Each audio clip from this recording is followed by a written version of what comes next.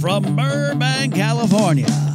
It's another episode of Ken Goes Live. Tonight, Robbie Smith checks in with some thoughts on buff men and short shorts.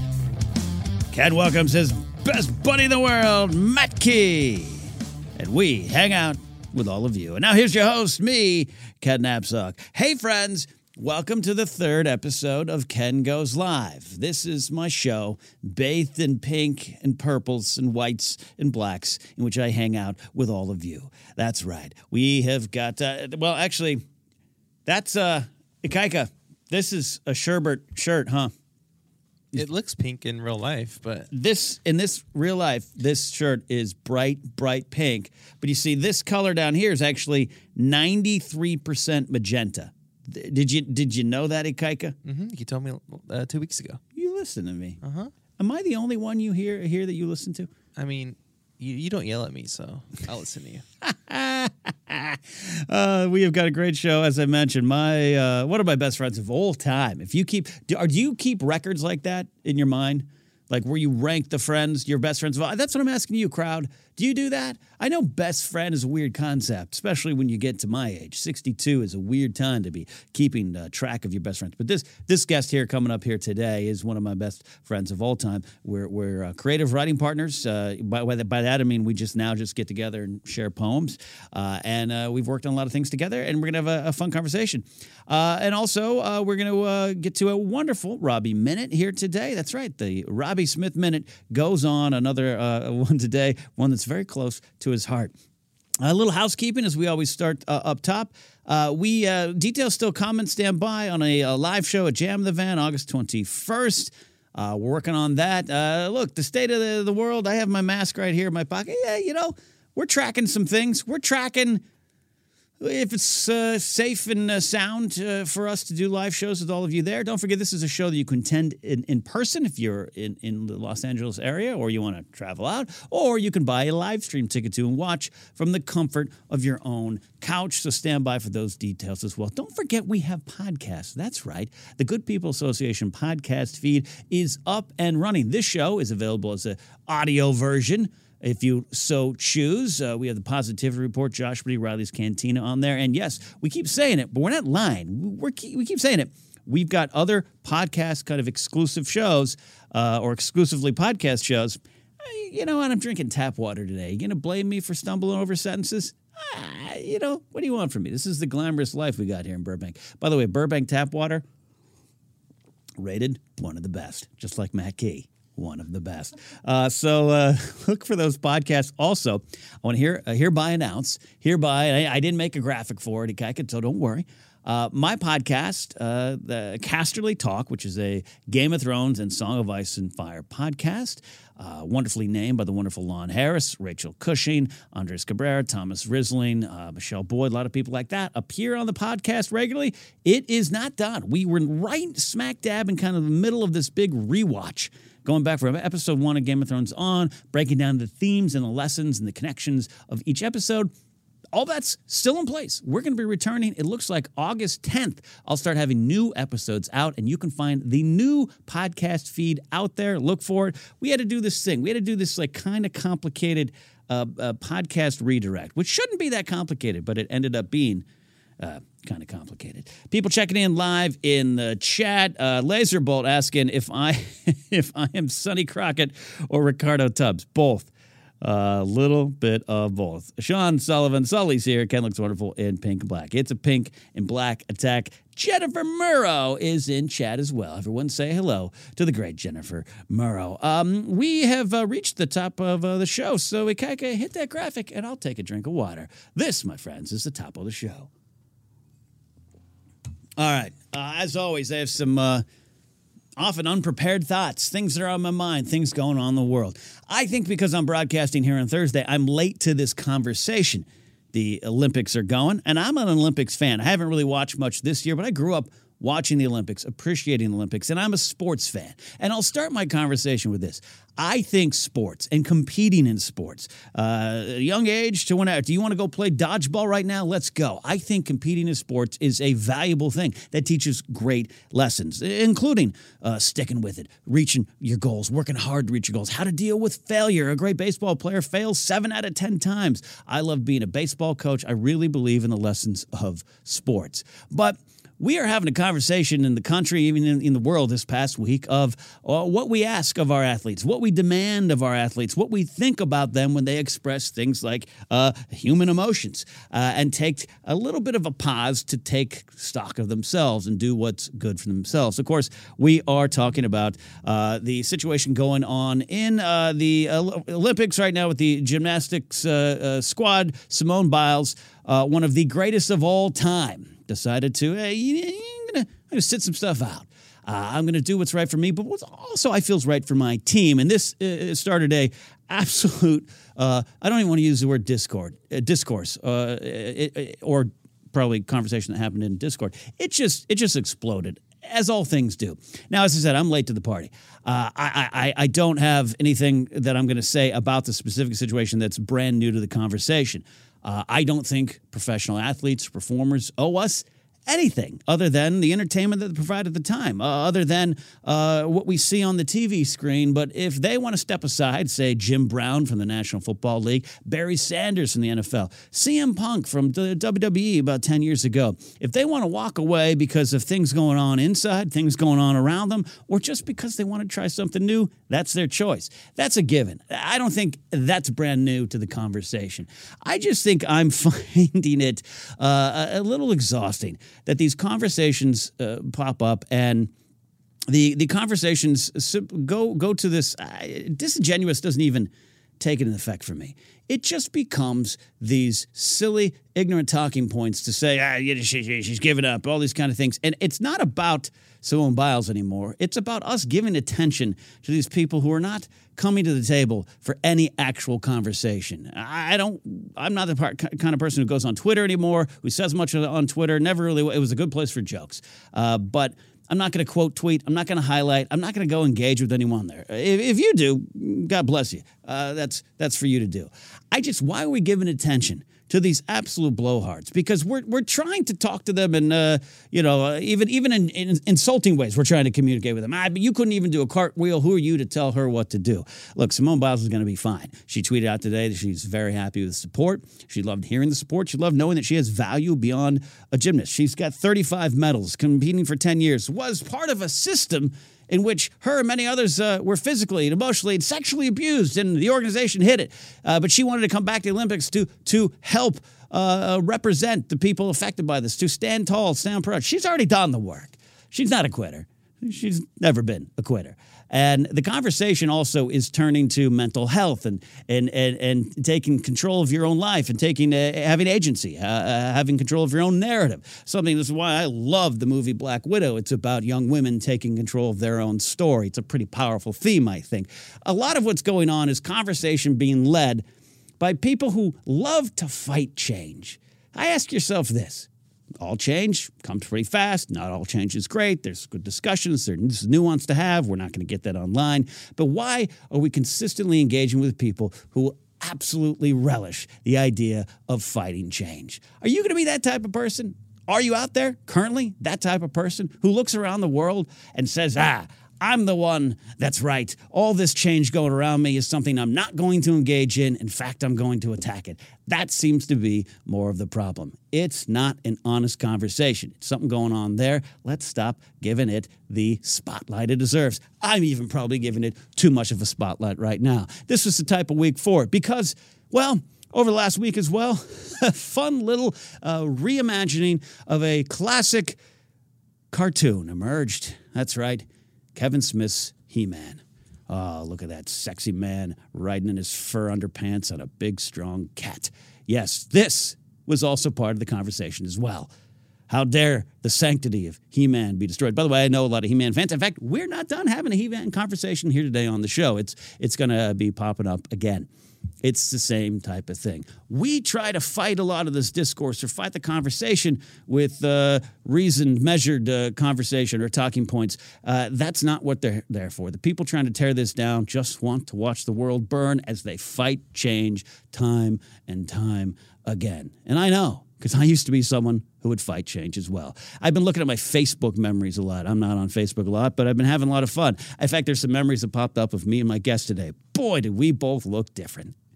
But I've also been looking at some of my old status updates, and they were about me being afraid of the changes going on around me and being afraid of the changes going on in the world, which, by the way, fear is a normal thing. We all can have the conversations. We all can find the best way to move forward. But to sit there on your porch in a rocking chair with a shotgun ready to shoot at anyone trying to change the world around them is part of the problem for me. So, hey, that's all I got on the subject. I'm just one dumb man in a ill-fitted suit jacket, in a sort of pink shirt, and a cotton mouth because Burbank's tap water isn't quite doing its job. I don't have any particular insights. I don't have any particular beautiful things to say on it. I'm just looking at this world this week and saying, why are we giving the spotlight to the people so willing, so eager to fight the change going on around them? I don't know. That is the top of the show. All right. We are almost to our guest. But as I said, we're not quite done yet talking He-Man. That's right. Ikaika, cue it up. We got the return of the Robbie Minute.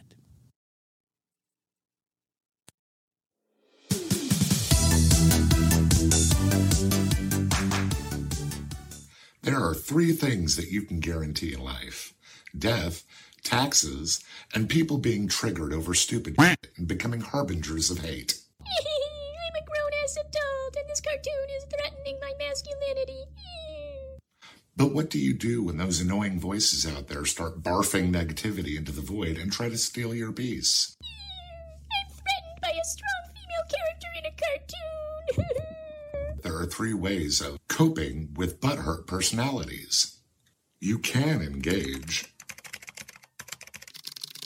but that's seldom helpful. You can get upset and let it ruin your day, but that's just letting them win. Or you can go on enjoying your life and the things that you love. In today's story, we learned that only you have the power to control what you take in your life. As far as I'm concerned, all of the trash talkers, clickbaiters, and peace stealers, well, they can just right off. Until next time. I have reached a level, and I'm never coming back from it.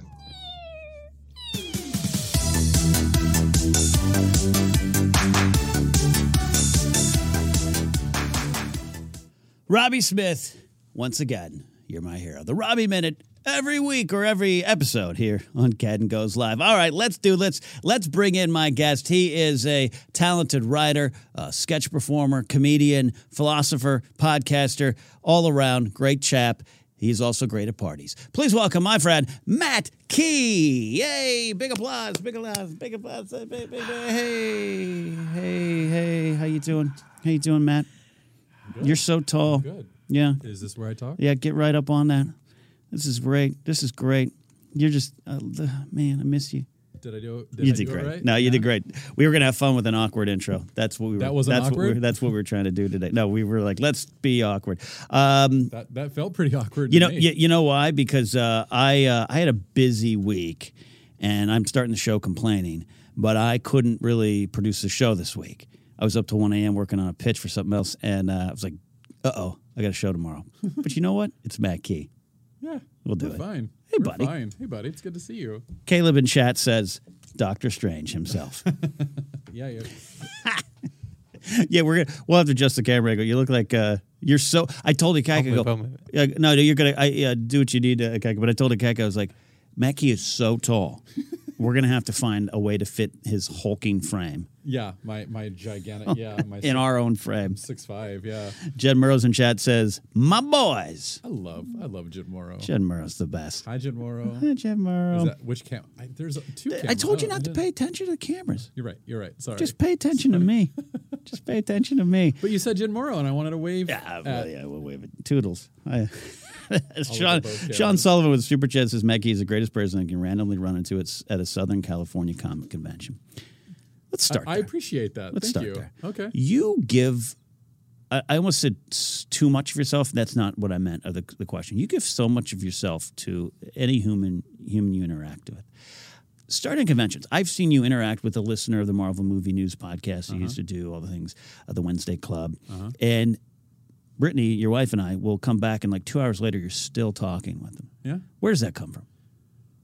I don't mean it. Yeah. Where does it come from? I think that it is like if someone is like has watched anything that I've created, I want to like I feel like I'm sort of like saying like, hey, like it's I'm grateful for them. Like I'm grateful for them engage like anything that I've ever put out, I see as generating a conversation. Yeah. But since I'm on this side of the camera, I don't really get the chance to converse unless like it's online, like with chat or whatever.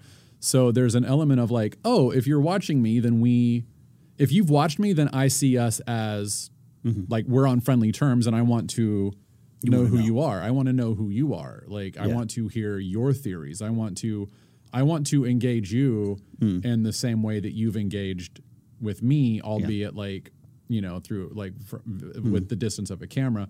But, you know, like beyond that, I also think that there's, you were talking in your top of the show. Top of the show, then. Top of the show about. Is that a good sketch character? Top of the show, man. Top of the show, man. I'm top of the show, Pete. Top of the show, Bailey. You were talking at the top of the show with people like resisting change and all of these other things. And I think that a lot of that comes from not being able to see the person across from you as legitimately human and legitimately like afraid of the same things as you are and hopeful of the same things as you are and dealing with the same things that you're dealing with. I think all of us get in our own heads so much about what our story is that we fail to engage with other people about what their story actually is. Yeah. And we talk our story at them and then they talk our story at us. And I'm trying to just say like, no. Like you're a human being. And just because I have had a couple of like relatively successful shows online, like we're still both just humans. Like that would be like a lot of what I would say whenever people would like come up, oh my God, your Marvel Movie News or your Wednesday Club. I'd be like, look, I'm a dude who reads comics. Yeah. Like I just happen to be able to do it on camera and talk about it, you know? Yeah. So that's the only difference, you know? So I don't know. Like No, it's a great starting to point to who you are and also to pull it into the conversation of the world and what some of the stuff I mean up top. It doesn't, you know, I battle sometimes in my brain with younger generation, Gen Z. I love them. I think they're engaged, but also they are so ready to toss me out of onto the street and move on because every generation does, right? Every generation thinks they created sex. Not true. Somewhere, someone's grandma said, put it in all the way. Like, this is how it happens, right? But I'm here for what they're doing now. And they're engaging in this Simone Biles thing, but it is about us, you know, looking outside of ourselves. And the base level of she's a quitter. This isn't Little League. This isn't telling your kid go take another swing. This is someone who's put her life into this and can do or say what she please. And not engaging in that is kind of where you come into the story. Is what I love your perspective on it. We just don't want to look across the table.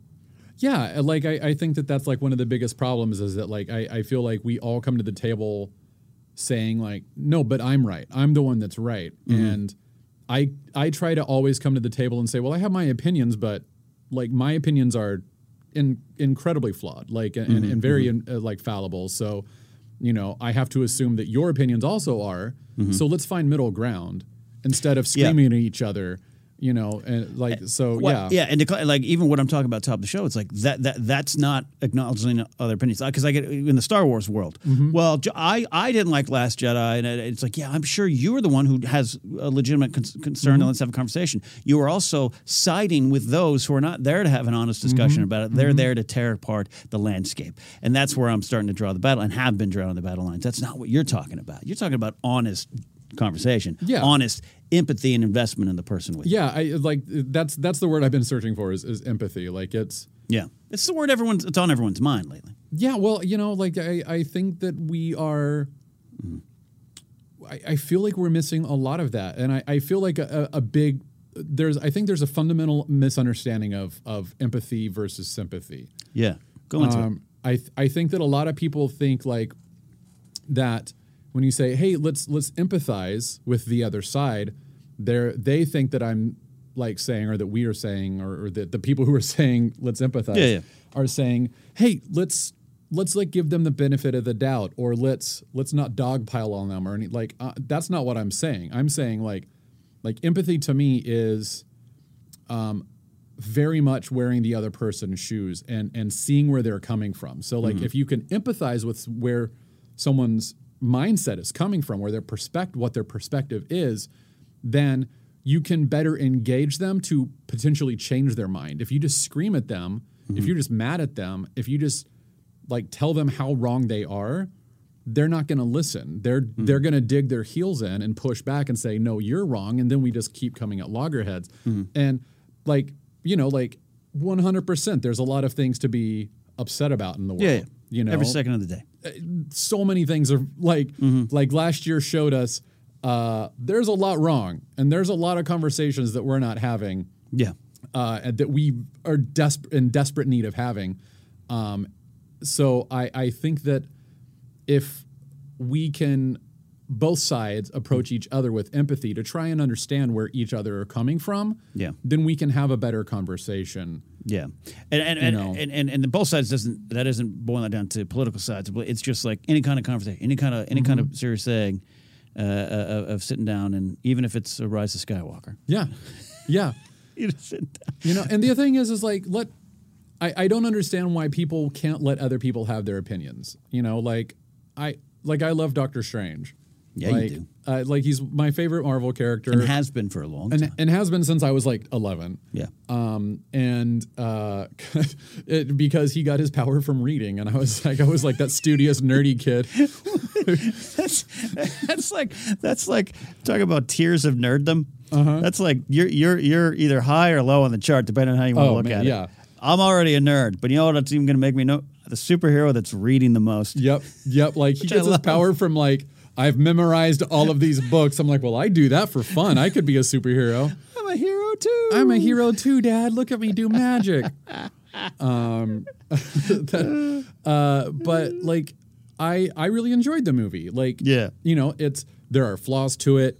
I'm not saying that it's a perfect movie, but I am allowed to enjoy that. And it's not like I'm saying like so many people have come at me and be like, I can't believe you love that movie. That's not what I'm saying. But like, like with you, with like this, the Star Wars fandom can be so polarizing and so bitter. And like, I can say that like a bit more objectively because like I love Star Wars, but like I'm not like involved in it the way I am with Marvel stuff, and like, there are plenty of people who have their opinions on Marvel stuff, but that's what I heard. But I just don't engage with it. It's just like, all right, well, that's your opinion. Like it's cool. Like we're allowed to have our opinions. Being able to leave the opinions on the table. I remember one bad breakup I had. And I've been fortunate. I've not had any really bad breakups, but the one that was the worst, I remember I was trying to go back and trying to like I can't have her thinking bad things, And I remember driving away, listening to One Step Closer by U2 in the rain on Sepulveda Boulevard in 2005. You and I were friends. And just thinking, I need to drive away and not worry about what she's going to think about me. Yeah. I can't control that narrative. Yeah, you can. It's like opinions. I can't control it. I just got to keep driving up Sepulveda, which is a long street. It's a long street. It's a very long street. Part of the thing, one of the things I absolutely love about you, and I think a lot of people, and there's a lot of people in chat who I think it pours off of just you and your essence when you're in a conversation or on a podcast, how much you do give to the situations and to the people around you, to the people that you invest in your life. It's an amazing source of warmth and comfort.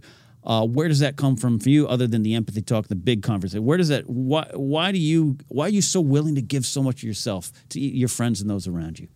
I think it's Because I'm going to interrupt you. Because you're the type that will drop what you're doing and come over to my house, and if you need to pick me up and carry me out because I broke an ankle, you'll do it. Yeah, I think it's, I think that love and love and grace need to precede any friendship.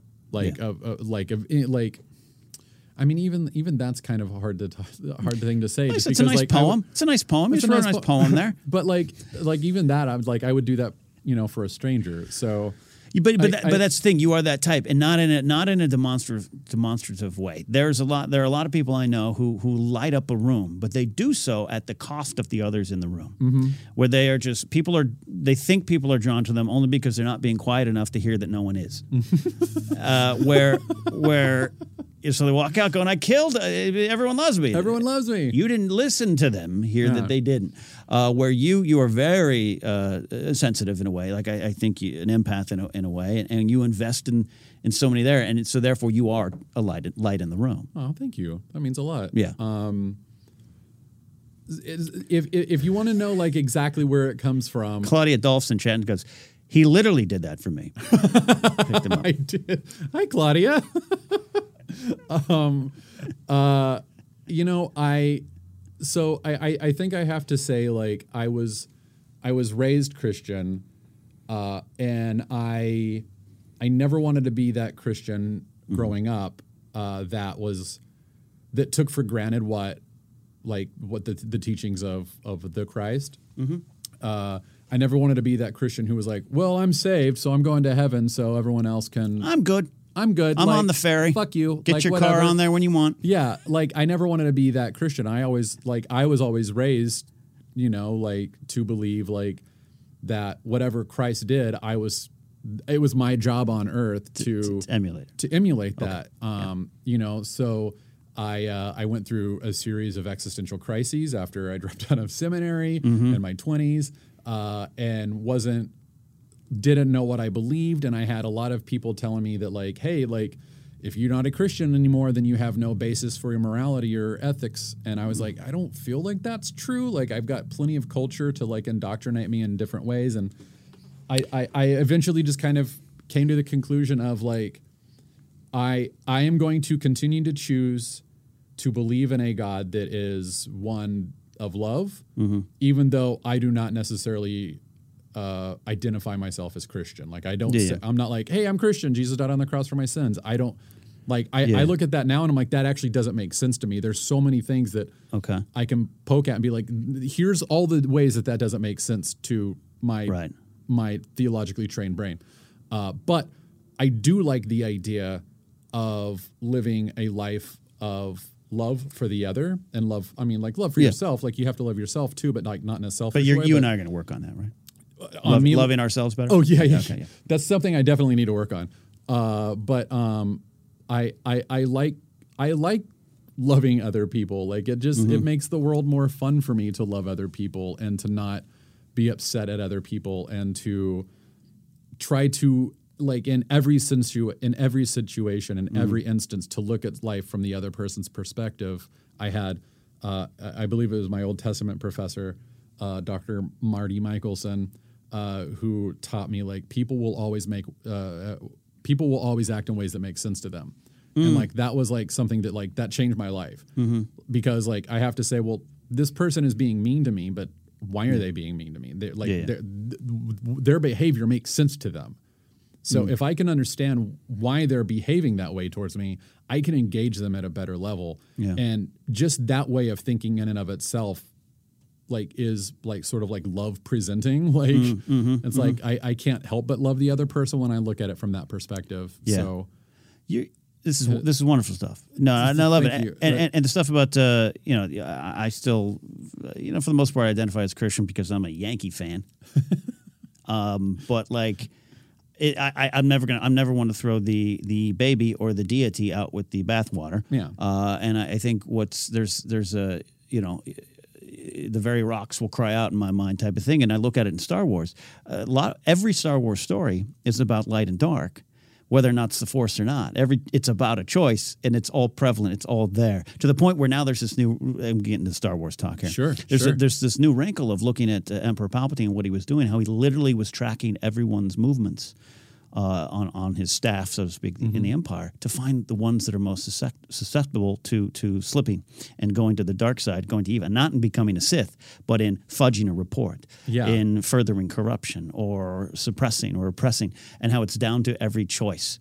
Yeah, and I'm fascinated with that because we as Star Wars fans go, well, if Jedi and Sith, but it's the story goes all the way down to the core of just everyday light and dark, and you are someone who realizes that every day there are light and dark choices, even for ourselves inside our own heads. Yeah, definitely. It's funny that you say that. I mean, it's not funny, but like it made me think of a mid-century philosopher. I believe her name was Hannah Arendt. Arendt. Definitely, I loved her first album.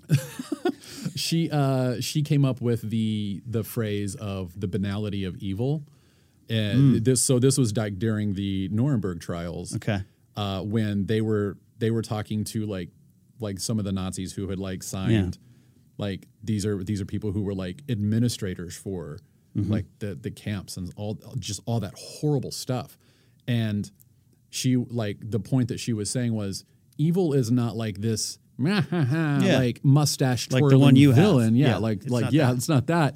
She said like so much of the evil of our world is very boring. It's just being willing to look the other way or to allow like your morality to lapse for like the sake of like your your patriotic nationalism, you know, or like so many other influences can cause you to look the other way or act in a different way or to act in a selfish way or to act on behalf of the state when what you like deep down you know that you shouldn't be doing that. Right. And like that was based on so many of these testimonies that were coming out where these people were like, yeah, I was just doing my job. And it's like, no. Like hundreds of thousands of people died because you signed that paperwork. Like that's not just doing your job. Like that's there's evil there. There's evil. But like their intention was not to commit evil. Their intention was to just do the work. Yeah.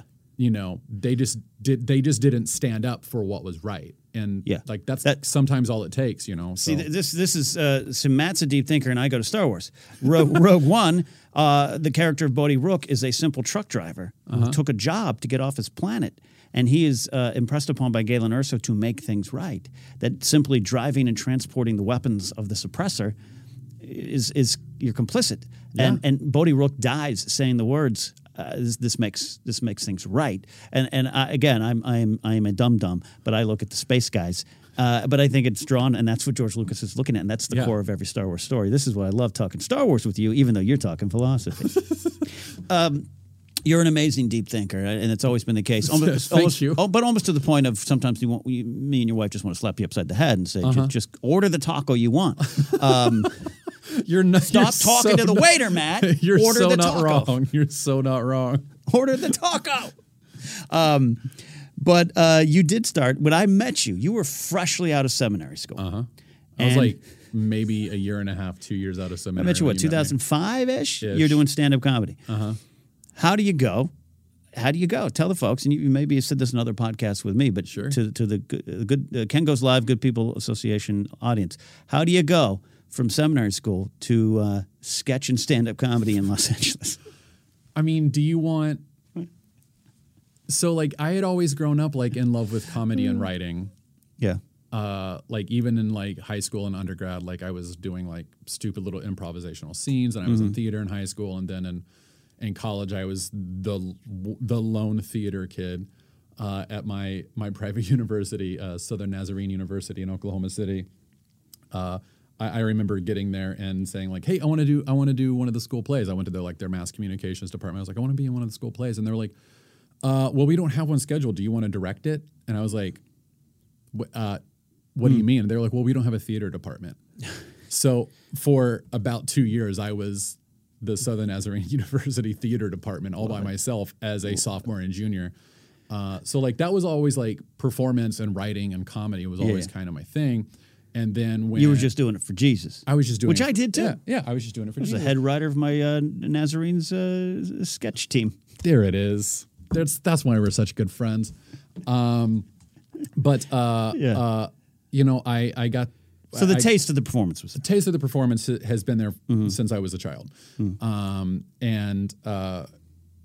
so I get into undergrad, and I'm theology and philosophy minor, and I start like that. That was like tremendously challenging. You know, like one of my best friends in college was this doctor now, Dr. Paul Jones of psychology, and he. I remember talking to him about like right outside of our university commons, and he was, you know, I think I was a junior or sophomore, and he said, like, how do you justify this, like, thinking that people of the LGBTQ community are sinners? Like, how can that be?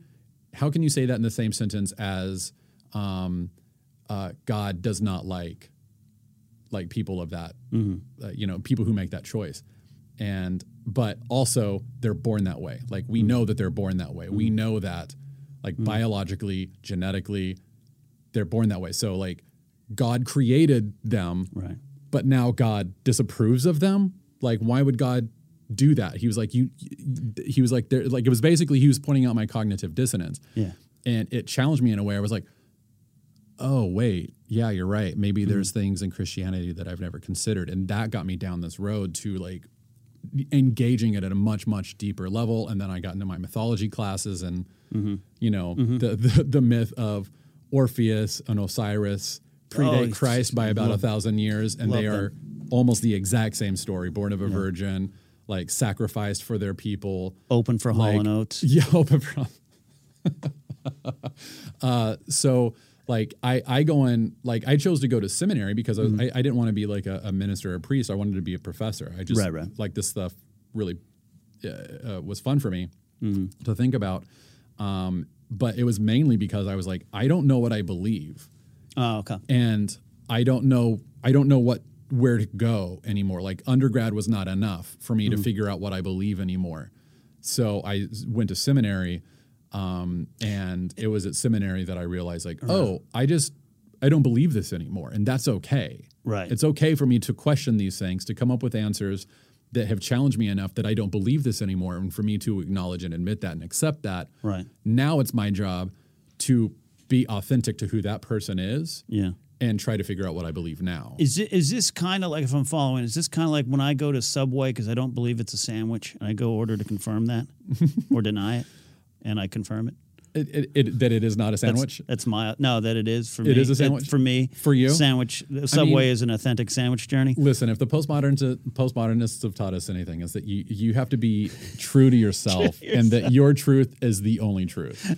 But yeah, I give it the only truth you can know. Yeah. So you went to seek it out. Again, you were, you didn't want to go teach Sunday school, which if you do, great. Go for that. I had positive Sunday school. The little felt, when they put the little felt figures, here's so Joseph great. Arimathea felt figure. I loved that. Yeah, I love that. Yeah. So it wasn't that. You wanted to go, I have some thoughts, some questions. I want to go find out. Yeah, like I graduated college and I graduated college with an existential crisis. So I went to seminary to see if I could. Yeah, right. So I went to seminary to see if I could answer those questions.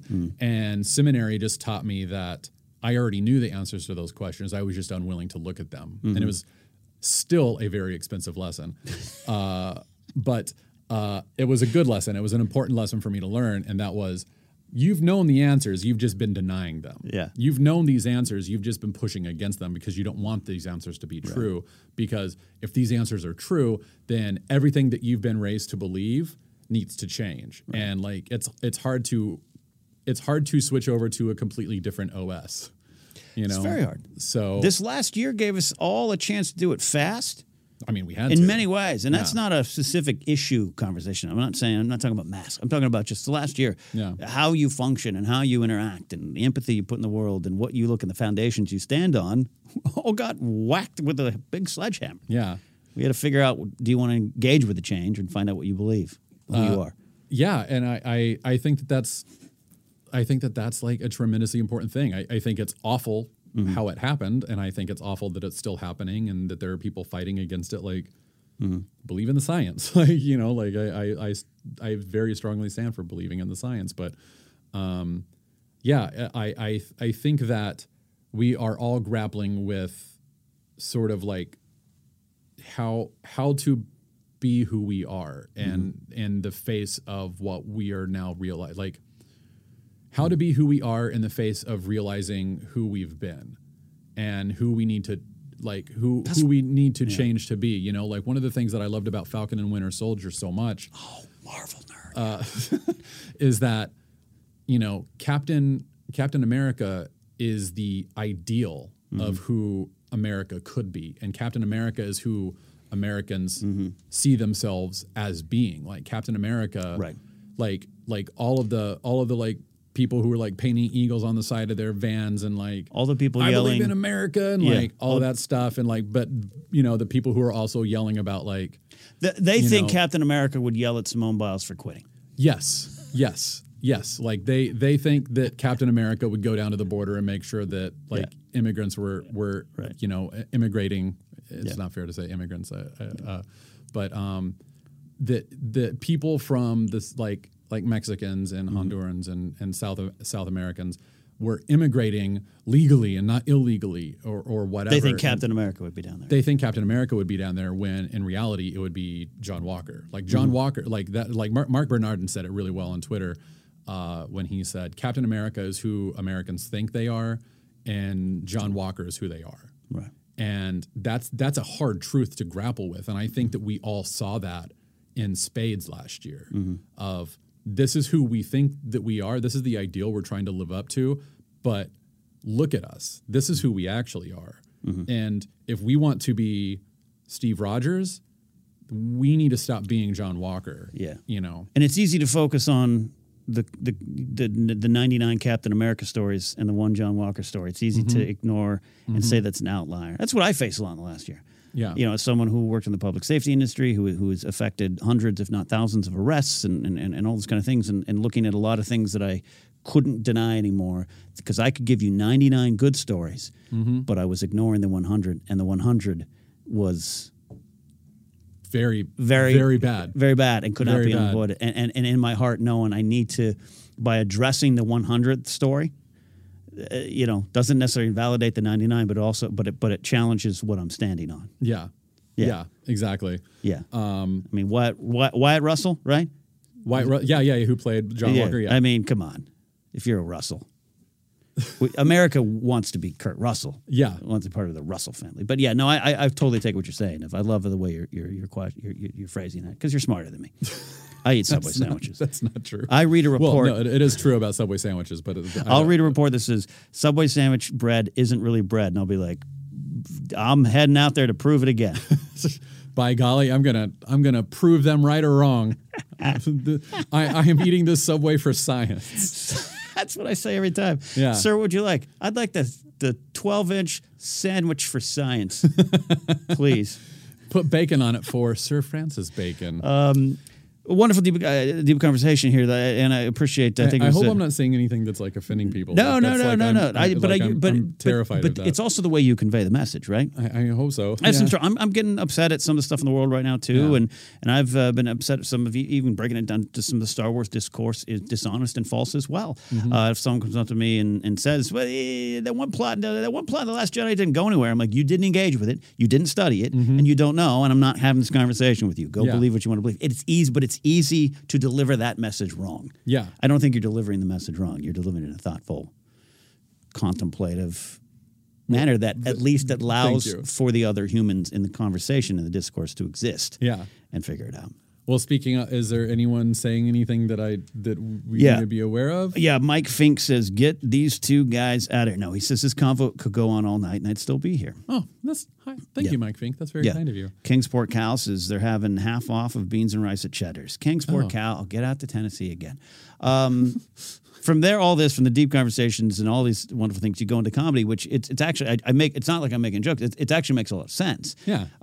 Most comics are not, or anyone writing, we're not stand-up, we're not class clowns. Yeah. We're not the people that, again, got all the attention. We're the ones in the corner going, that guy's an idiot. Yeah. Yeah. I've been thinking about this, but it's also what I keep saying. I've even said on the show before. Just it's how we communicate.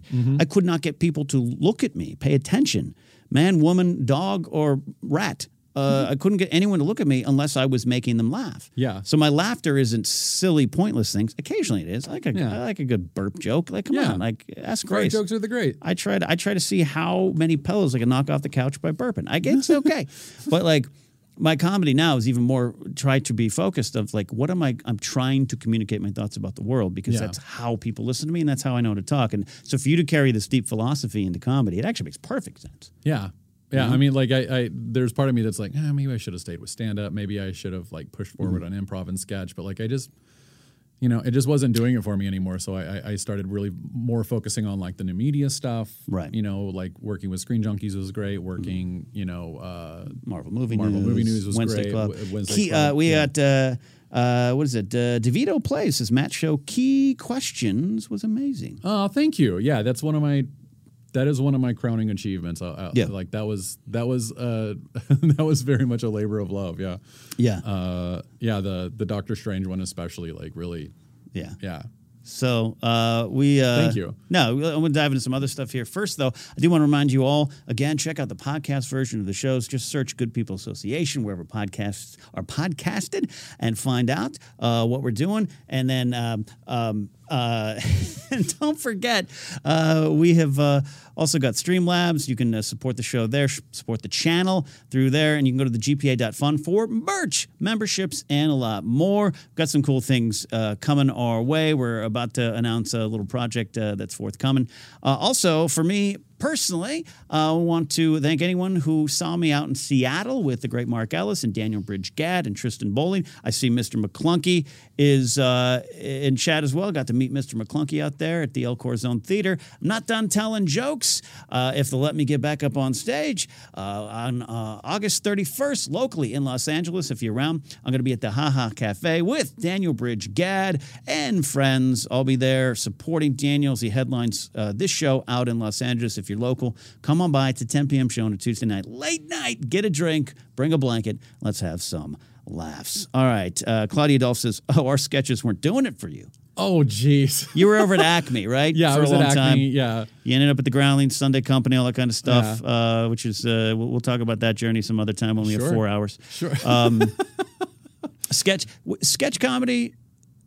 Did you? I know you maybe don't do both, but sketch versus stand up, totally different disciplines. Entirely different discipline. Which one did you at least feel more at home at? Was it sketch? Sketch, yeah, 100%. Yeah, and like, there's a lot of me that like really wishes that I could go back to sketch. And Connie, it wasn't that the Acme sketches weren't doing it for me. I loved that. It was hard to walk away from it, but I really wanted to focus on like my screenwriting and my TV writing. And yes. It still hasn't gone anywhere, but like at least I've written a few more scripts in that way. But we're going to talk about that's one of the themes I want to talk about here today. Thanks everyone for listening here. Kai, I promise I'll get you out. Tell Heather you'll be home soon. I want to get some detailed stuff here on dreams and goals. You and I started writing together about 2006, 2007 on a great screenplay concept, a superhero concept. Man, it made us a lot of money. We won that Golden Globe. Yeah, it was the best. We got hired. It never happened. We also were working. The great Jen Murrow's in chat. Was watching. We working with Jen on something over the years too as well. And it's just it's the business. It's how it goes. It's many things. You and I don't necessarily write as much anymore. I kind of was like, hey, I got to get back into broadcasting. You were like, Doctor Strange is coming out. I got to go podcast about it. But we're not done yet in any means. I'm finding myself at 45 years old. I'm finally finding out who I am on a comedy stage. Yeah, which is huge. Yeah, which is allowed. Stand-up's a little different, but writing, the game's not over yet. Where are you at right now in terms of never giving up on those goals, which is easy to do? So last year, I really started reinvesting in my education and in like believing in my ability to actually become a writer and go on to become a writer and to be in a to be clear, writer's room. you've written a lot of stuff. You've been paid to write stuff, commercial treatments, and all this kind of stuff. I don't want anyone to think like you've been like clutching some papers over a typewriter. Yeah, no, like I mean, like I've done plenty of stuff. Like I wrote, I don't know, like 2,000 or 3,000 sketches probably. Like I'd like if I do the math, I'm just like, oh my god. I wrote a lot of stuff, for Geek and Sundry, a lot of stuff, for Screen Junkies and all of that. So like it's not like I've just been Yep. not working on it. But last year, I was like, you know what? A lot of the new media stuff has kind of like disappeared for me. I really want to reinvest and refocus on my TV and film writing, especially my TV writing, because it's so much more complicated, at least to me, than film writing. So I started doing classes online for UCLA, and we would, meet every Tuesday night, I think. I did a spec, which I was really proud of. I did a pilot that I'm really proud of. I'm working on another pilot now. And where I'm at now is in recognizing the importance of instilling my perspectives into the scripts and into the series and into the projects. And I'm really, like you, finding yourself and your comedic voice on stage. I'm starting to find my sort of fictional comedy voice on the page. Nice. I'm starting to really find I'm starting to learn how to write about these, as you say, deep philosophical thoughts, but from the perspective of like narrative or within the medium of like television, and really starting to try and figure out like what it means for a script to be uniquely mine. I'm starting to figure out what that voice looks like. How does that feel at this point? Are there moments of aha? Stand up is a little more different. You're going to know. Yeah. You're going to know right away. And it's not just about the laughs. It's how the whole presentation and how it's going. You get a little more immediate feedback, which is not always a good thing. Yeah. But have you had those kind of aha moments, and how those feel for you when you're looking at a page? Yeah. I mean, like I did a spec for What We Do in the Shadows. And for those of you who are not necessarily in the know, like I did not write for What We Do in the Shadows. You wrote a spec for it. I wrote a spec for it. A spec is just like speculative. If I were to write a What We Do in the Shadows script, this is what that would look like. Hey, showrunners, do you like this? Right. And I was like genuinely proud of it. And like I read it like front to back. I was like, that reads like an episode to me. Like there's, I do not know how to get better than this. And like, I wrote like 3 drafts of it, and like was genuinely very proud of it. And then, I let a couple of friends of mine read it who are in the business, and they came back with like, dude, this is great. And like, that was it for me. I was like, all right, cool. That script is done. That's it. Now I'm moving on. But that's big for you. That's big for you. Not to get to part, but like I know you have. We've written together. We sometimes. I think we wrote the first act of that one screenplay 49 times because it's hard to move past. It's hard to move particularly past for you, for me as well, and creative people. Again, it's hard to just leave those opinions behind you as you drive down the road. It is, and I think last year I really started to come into my own in terms of this is what writing deep, meaningful conversations into like a television script look like. And now I'm going to have to like, it's wonderful. After I get this other pilot done, like I'm going to pivot to like a couple movie ideas that I have and start playing around with those and trying to figure out my voice in those. Love it. But like, that's what it was like for me. And like, it's also recognizing like now, like I'm at the point now where a lot of like young writers get to like in their early 30s, like in terms of like, like they've been writing all of their 20s. And now they're like, oh, this is what it. And it just took me 10 years longer, to get to that place. But now that I'm there, I'm like, okay, it's not a matter of it's nothing else other than just being persistent, being consistent, doing the work every single day, or like finding the time to do the work every single day, and just keeping at it and making it more of a priority every day instead of.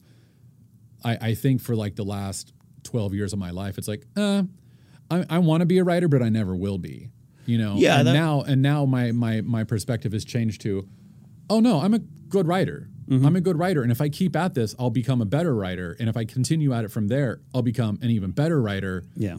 And one of these days I'll become a great writer, and maybe I'll sell something. Maybe I won't. In the meantime, I'm having a blast just writing the things because writing them is teaching me more about myself and like teaching me more about how to be a better person and a better friend and to love more openly. And so finally, God, you've been one of the biggest jerks I've known.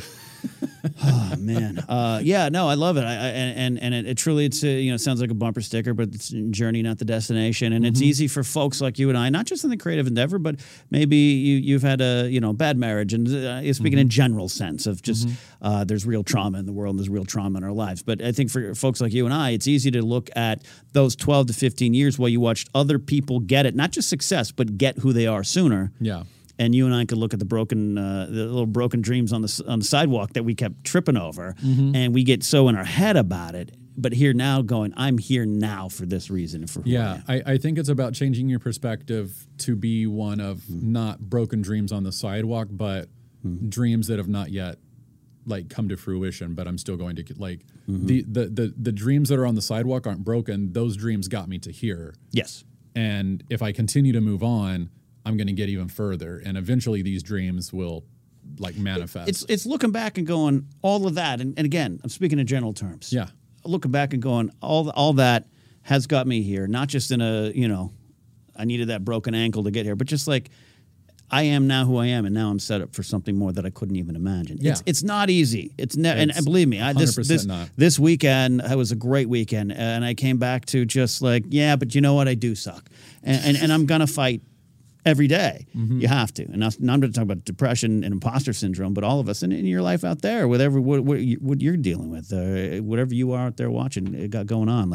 It's easy to trip. And it's very easy to trip. It's okay to trip. It's okay to trip. It's okay to trip, and it's important to recognize that it's okay to trip and then to get back up. And I think that, I got some really good psychiatric treatments last year for my depression that's helped me stand back up you just more transitioned. Quickly. Yeah, you transitioned. Did I do a into segue? the title of it? Matt Key Gets Healthy. Let's talk about some of this stuff. Yes, sure. So you got your just talk about my treatments and such? Talk about the pills you're popping, man. No, talk about the medications and the dealing with some stuff, and and some of the challenges you've had. You're great, looking great, lost a lot of weight, but there's some behind that. But you really truly are now in a healthier spot for a lot of reasons. Yes. I lost the work at Geek and Sundry and everything, and that was hard to do, and that was hard to I really enjoyed that job. I loved everyone I worked with. It had its problems like any other job does, but it was a struggle here and there. But that was hard, and it really hit my depression really soaked that in like a sponge and made the next few months pretty hard. So I really decided to seek treatment. I was like, you know what? I've been meditating, and I've found ways to mitigate and sort of minimize the depression, but it's now to a place where I need to address it. So was there some coach yelling, "No, get on the parallel bars"? No, there was not. Cool. Just checking. Put some dirt on it, Rock. No, there was nothing like that. Yeah. But it was I could tell that that depression was making me someone that I did not recognize and that I didn't want to be. So for myself and for the sake of the people that I love, you included, I was I'm going to go get treatment. But in doing my research, I was I don't want to. I had taken Wellbutrin, and Wellbutrin was great, and Wellbutrin worked for me for a couple months, and then it plateaued, and it didn't, and I crashed really hard, and it was bad. But Wellbutrin works for a lot of people, and it's great. I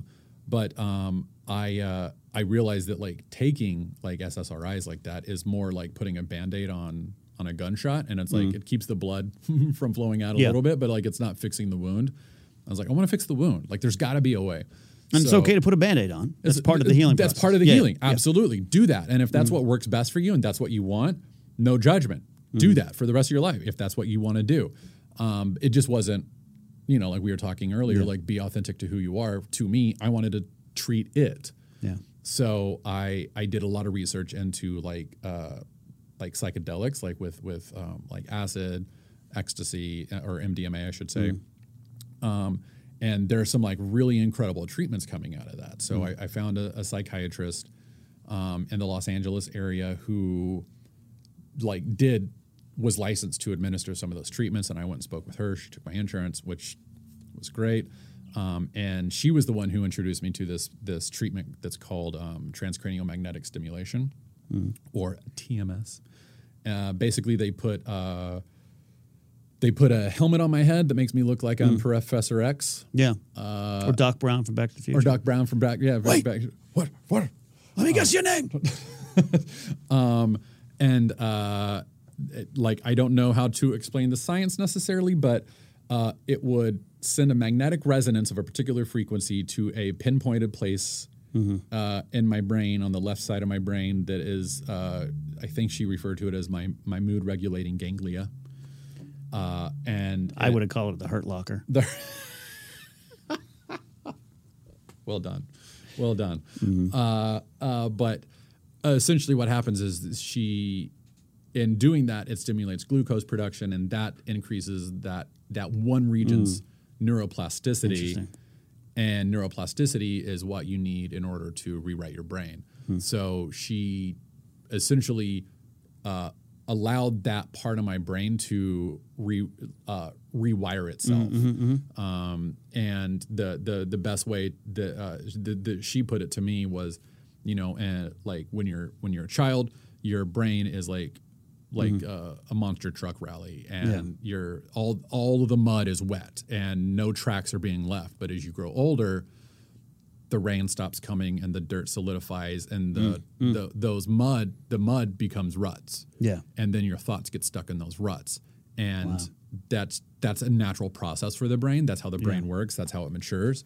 But when you have depression, it hardens in ways that get you stuck in loops, that get you stuck in life, that like get you stuck in like different moods. It's like it wasn't that like, oh, I'm so depressed, I'm sad. I wasn't like this emo kid. It was like I had like this weird hopelessness, and I mean, you showed up in the scarf that one day.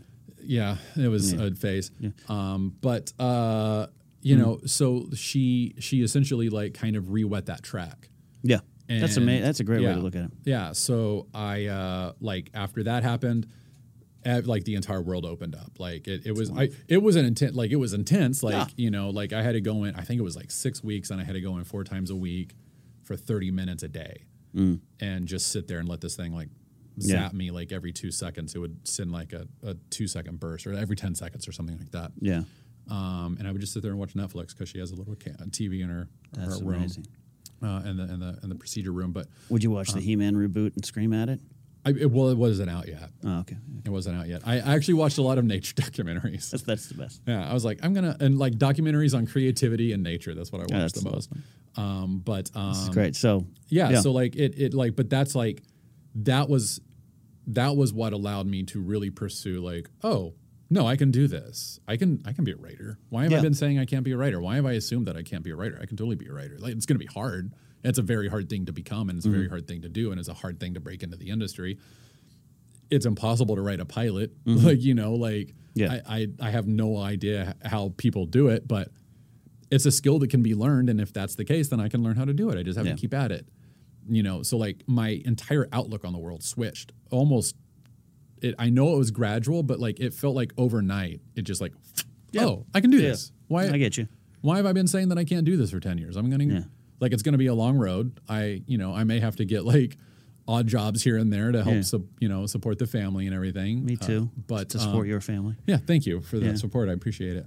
But you know, like, this is what I want to do. I want to be a writer. I want to write TV. I want to write films. I want to, I'm building a website right now. Like it's a learning curve because I don't understand what WordPress or Photoshop, but I'm building that, and I'm learning how to create Pixlr. I'll teach you Pixlr. Thanks. Yeah, please.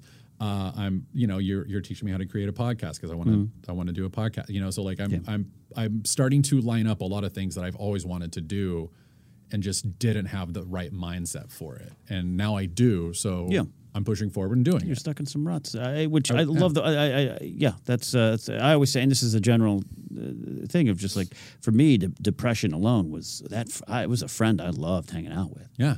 And it can still be, like I said, Tuesday this week, I was hanging out with that friend. It was a good time. We went for a walk in the park. just me and my pal depression because it's great. It's fun sometimes. It feels it. You know, it's that rut because that's what your brain knows. Like, we function like this. This is a fun just thing. There is like an element of like addiction to it. Like 100%. Which does not take away. When I say depression is a bit of an addiction, does not mean that it's not chemical. That I don't have empathy or it's just like sometimes I even see people online, friends of ours, tweeting, just spiraling on Twitter, and I'm just like, I get it. I've been there. Yeah. You are a little bit addicted to this friend you have. Yeah. And you're not willing to work on it, or it's impossible right now, or you don't have access to the help you need. And I feel for them, and I see it. Yeah, that's what I mean by that when I say it's an addiction. Yeah. Yeah. Along the way, because eventually Kaika wants to go home. He's going to cook some vegan food tonight. He told me. Oh, that's nice. He's not. He's going to cook a steak. You had some actual health issues here. Talk a minute or two about what's going on because it's quite a change. You're over in the corner sticking yourself with something over there. I found out I had type 1 diabetes last year. Surprise! Happy 2020. But you know, like it's my wife and I have like adapted. Like it's Were you feeling stuff along the way? Or was it just like... Yeah, you know, like probably around like May or June of last year, I started feeling really sick all the time. Like I would wake up and like would just feel nauseous all day long.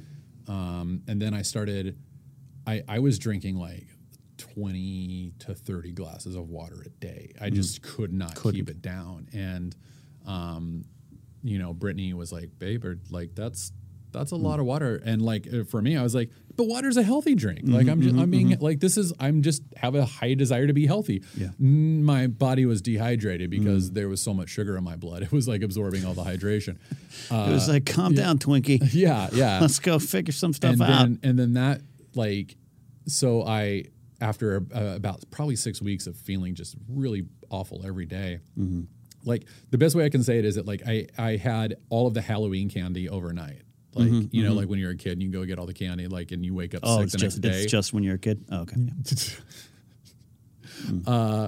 I woke up feeling that way every day. And after 6 weeks, I've got to go see the doctor. Yeah. And the doctor was like, did a blood test, called me back about a week later and was like, hey, like, according to the blood test, you're diabetic. You're going to need to go see an endocrinologist. You're dead. And I was like, what? Yeah. You know, so went and saw it. I have a wonderful endocrinologist. You know, she was like, yeah, like it's type 1. Your pancreas isn't making insulin anymore. So let's make it for you. Here's this prescription, this prescription, this prescription, this prescription, this prescription. Yeah, you know, I have something called the Freestyle Libre on my arm now. That's right. Is that a little sensor right there? Oh, okay. And that, like, I thought that was an MTV comedy rap improv show. No. But like I can use my phone to check my blood sugar and everything. So amazing. Instead of having to like prick my finger all the time. Wow. So how does it feel to, I mean, I guess you don't have to, but to have to make these changes and to like, you got to process it. I mean, it was, at the time it was tough because like we were in the middle of the pandemic and it was like, I was that little thing. Yeah, that whole thing. I was like, my brain is like working like in a relatively healthy manner. This is amazing. And I've got diabetes now in the middle of a pandemic. Like what? Like what? So, you know, but again, like my wife is amazing and immediately was like doing research online for like how to treat it, what we need to get for it to make me even more comfortable, you know, like, cause I have to travel with my insulin. Right. And I have to travel with like sugar. So I've got gummy bears with me all the time. Yeah. I need to like on a, you know, I know I had Taco Bell before we got here and I had to take I wasn't insulin going to tell for it. anybody. But no, but like, you know, I'm vulnerable and real. Like it's cool.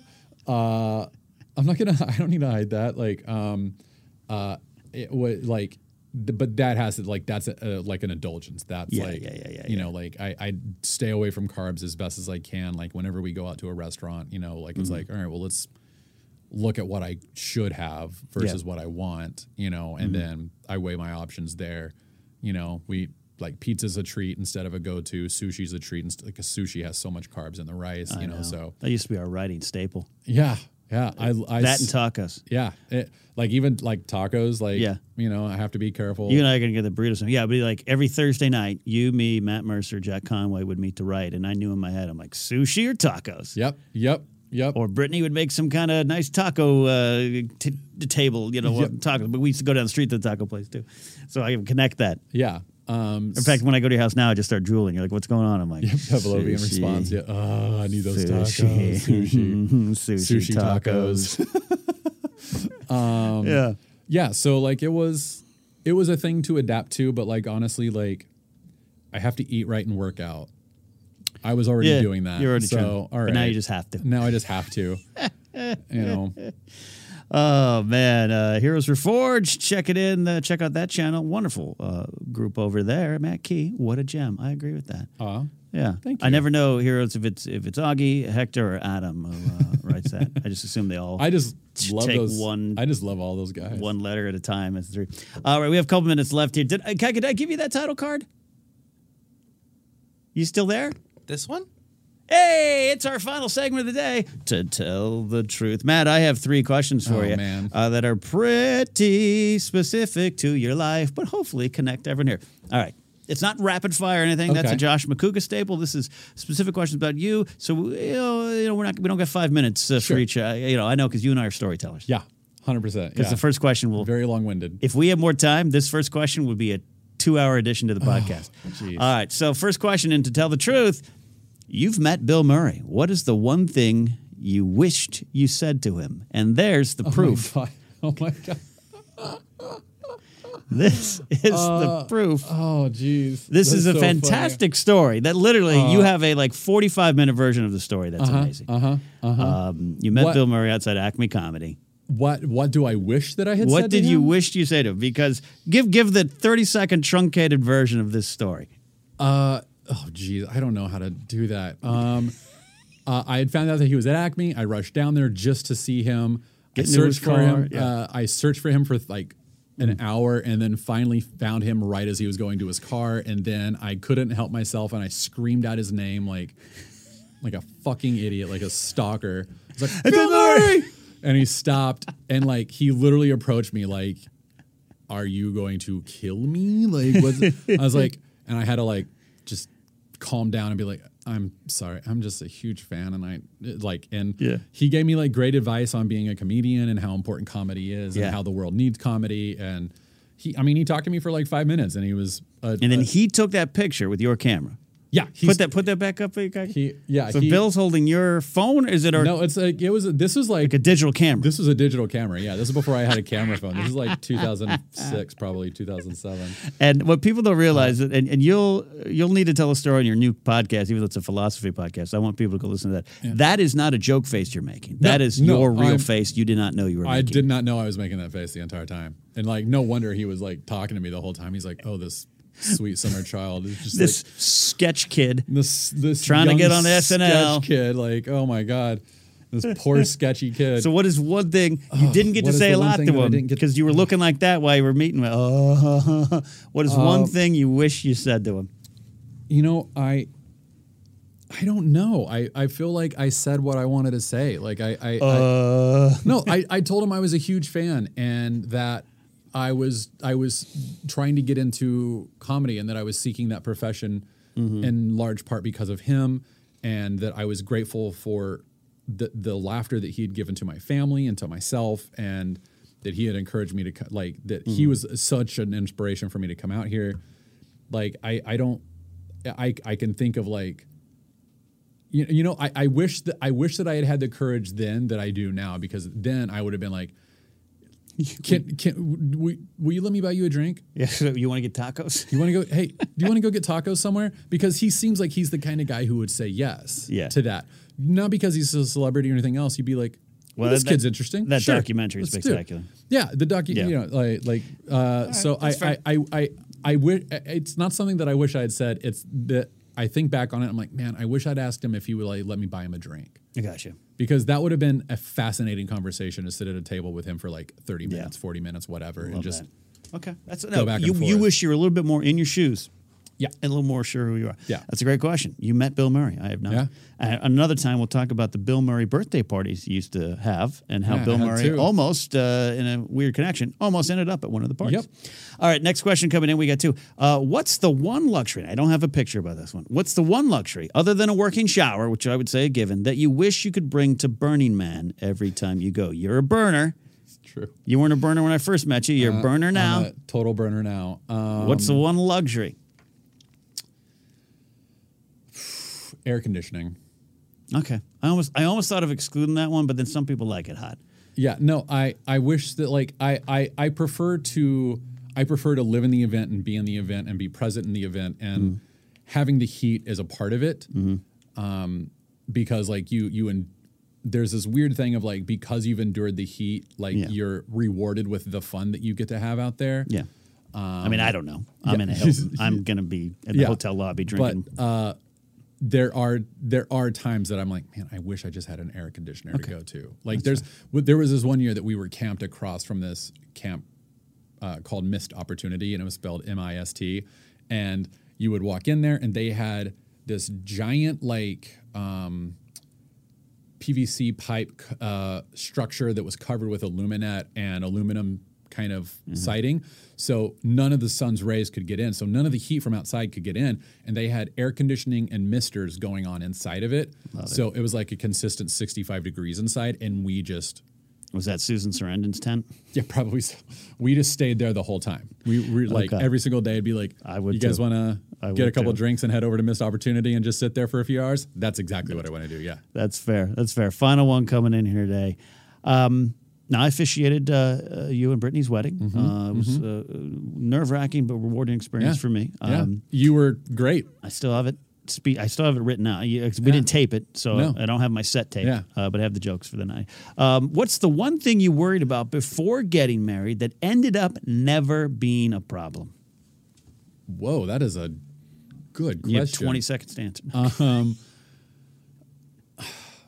Man, I don't know. Like, I don't really think I was worried about getting married. Like, I knew I was in love with Brittany, and I think maybe I was I think everyone is like, oh man, I hope that we don't fight. But like, that's a stupid worry, because of course you're going to like have arguments and disagreements. Like that's what happens when two people are compromising the same space with each other, So like, It's a romantic way to say it too. Is it? No, it's not. No, I was like Compromising the same space. Sounds very militaristic. As my lady will have over there. We compromise the same space. Sorry. That's okay. Man. Okay. Fair enough. I don't know. Like I'm really not trying to dodge the answer. I just honestly don't know. I think that's a good sign. I wasn't really worried about anything. I think maybe like there's always that worry, like, oh man, like am I doing the right thing? Like am I marrying the right woman? Am I gonna like are we in love with each other, like for real, like, because this is for life? But I don't really feel like I even had that word. Like that was maybe like 3% in the back of my head. Like what if? It wasn't a worry or an anxiety. It was a what if. Okay. And it's been the opposite of that. It's like, I'm more in love with her now than I've ever been. I love it. 11 years together, 5 years married this year. So that's right. 5 years ago. 5 years. You had a great taco bar at your wedding. Yeah, we did. Were you ever worried about any jokes I was going to tell in the... Because again, like same with Josh and Amanda's, I officially their wedding. I didn't tell you anything before. We had a little, here's what we need. Here's things you don't want to say. Yeah. Yeah, no. Okay. Quoted Doctor Who in your wedding. Yeah. Vows, ceremony, peace, whatever it is. You did the vows. I don't know. Yeah, I did. Yeah, whatever I did the vows. Yeah. Matt, this is wonderful. This has been wonderful. This has been everything I've wanted this show to be. I've had some wonderful guests before, and they brought their honesty and brought their truths. And you just to continue that tradition. So thank you so much, my friend. We're almost out of here. They can follow you down below there, and they get updates on when you build that weblog zone. Weblog zone. And your podcast. You're finally getting this podcast. I have been interviewed 3 times for the pilot episode of your podcast. You, for people that don't know, Matt Key was actually the first guest of the Knapsack Files back in 2013. So 2013. Yeah, 2013. Wow. Recorded on some Radio Shack mics. It sounds like it's underwater, but it's great. Hey, podcast coming out soon. Yeah, the Skeleton Key. Hopefully, I'm recording a couple other episodes and going to talk to you about like Yeah. where to host it and all that stuff. But yeah, like I'm hoping to have it out in the next couple months. So keep Great. watching my socials. Love it. Love it. Love that. Love Matt Key. Love having Matt come into the show today. We got to let Akaika go. He's been here since, 7 a.m. Akaika? No, 8 a.m. When'd you get here? Early? Did you live here? 8:30. 8:30. 8:30. We're going to finally let him go. Thank you so much for watching and listening to Ken Goes Live. You can follow me at Ken Knapsack. You can go to my website, kennknapsack.com, get information on those shows forthcoming and more things to be announced. Thank you for supporting us here at the GPA, the GPA.fun. Thanks for anyone that's Streamlabs and Super Chatted today. We appreciate the support around these parts. We really do. But we also appreciate you out there helping us find the good and spreading the word about what we do here around these parts. That's it for this show. I'll see you in 2 weeks, friends. Bye.